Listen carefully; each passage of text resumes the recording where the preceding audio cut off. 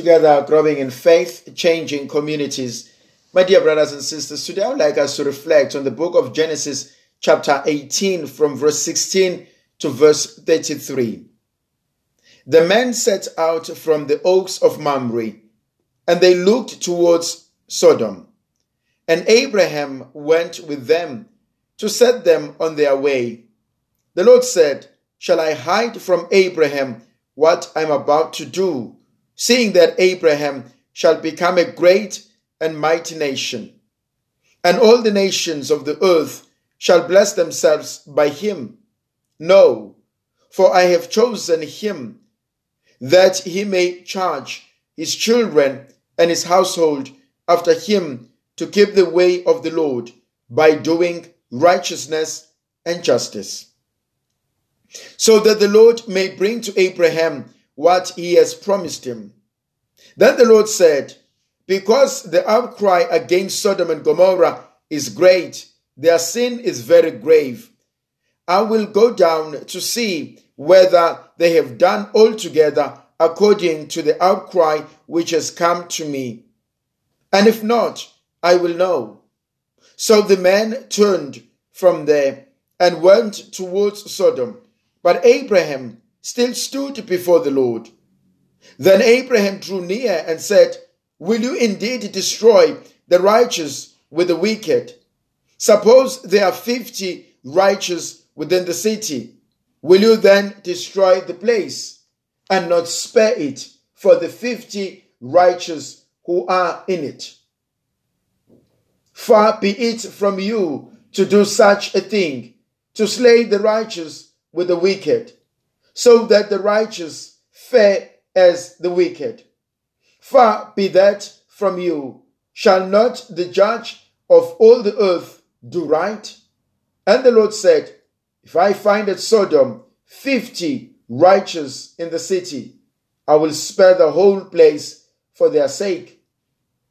Abraham answered, "Behold, I've taken upon myself to speak to the Lord. I who am but dust and ashes. Suppose 5 of the 50 righteous are lacking.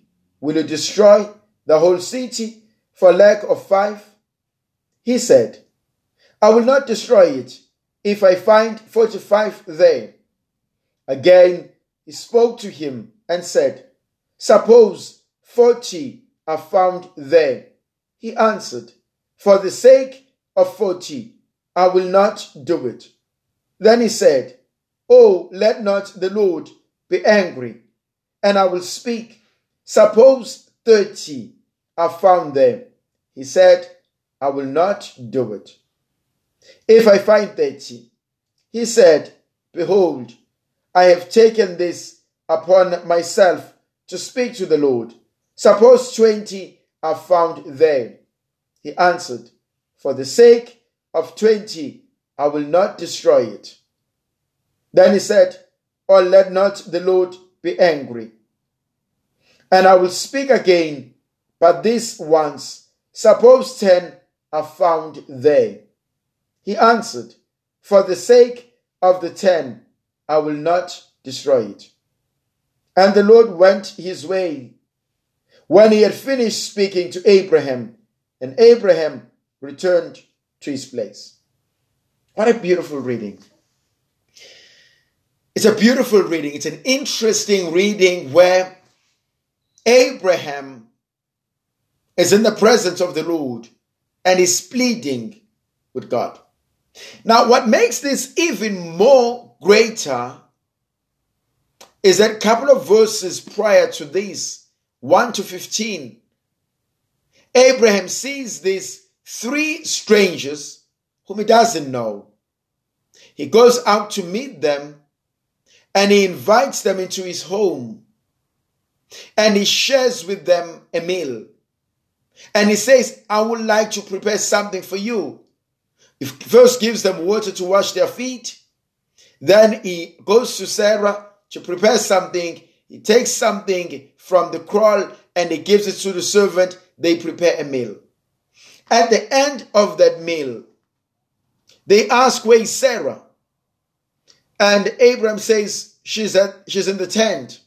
And Sarah was standing at the door of the tent. And the Lord says, by this time next year in spring, your wife will be holding a son. And she laughs in disbelief. But we know that the Lord promises life. That's one incident. The very same three men, having finished eating, and they are moving from the oaks of Mamre. They've been with Abraham. Now they continue on their journey. Just remember, they've just given life. They've just shown mercy. And on their way, the Lord says to himself, should I hide this from Abraham? Or should I tell him? Because the Lord knows that I've already promised Abraham, and I've already made him a great nation. So the blessings I've given him, I want nothing to destroy or to tamper with that blessing. And that's powerful.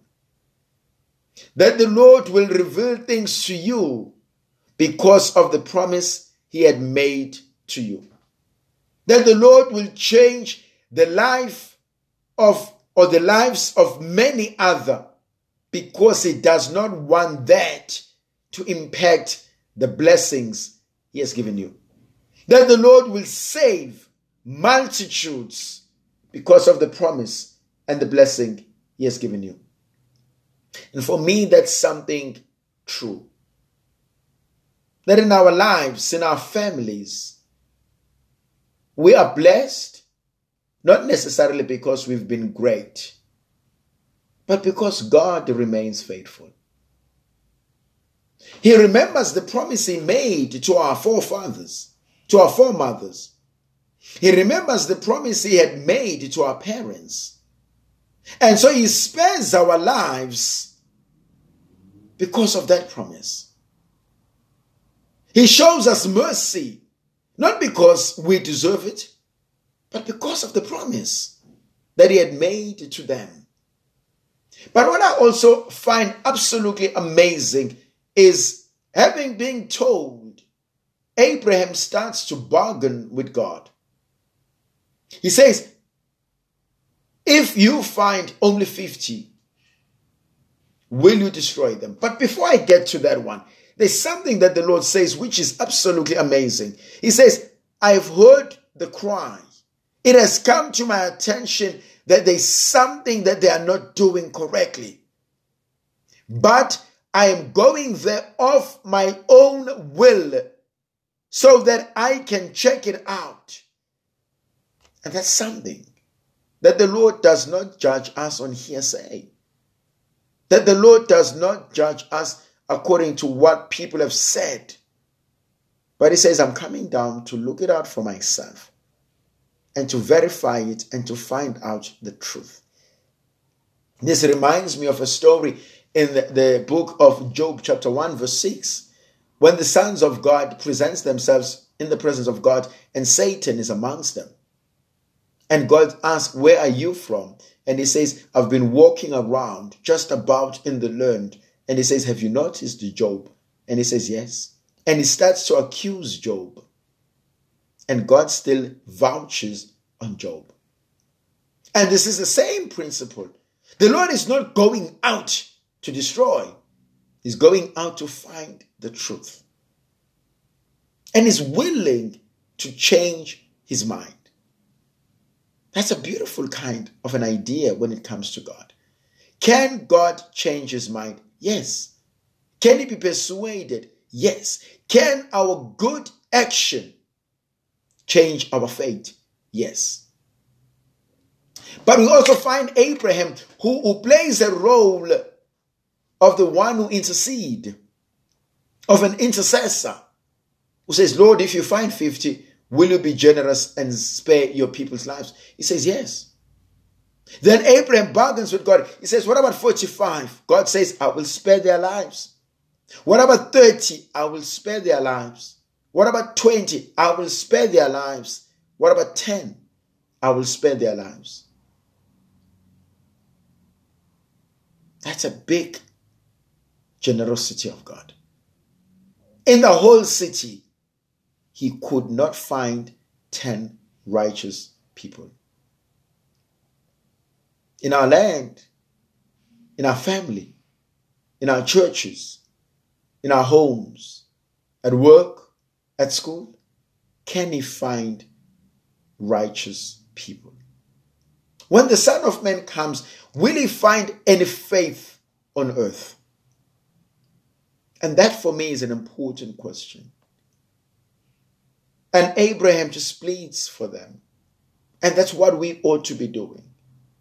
To pray for the conversion of souls, ours included. May the Virgin Mother of God continue to be with us, to protect, to bless, and to guide us. The Father, the Son, the Holy Spirit. Amen.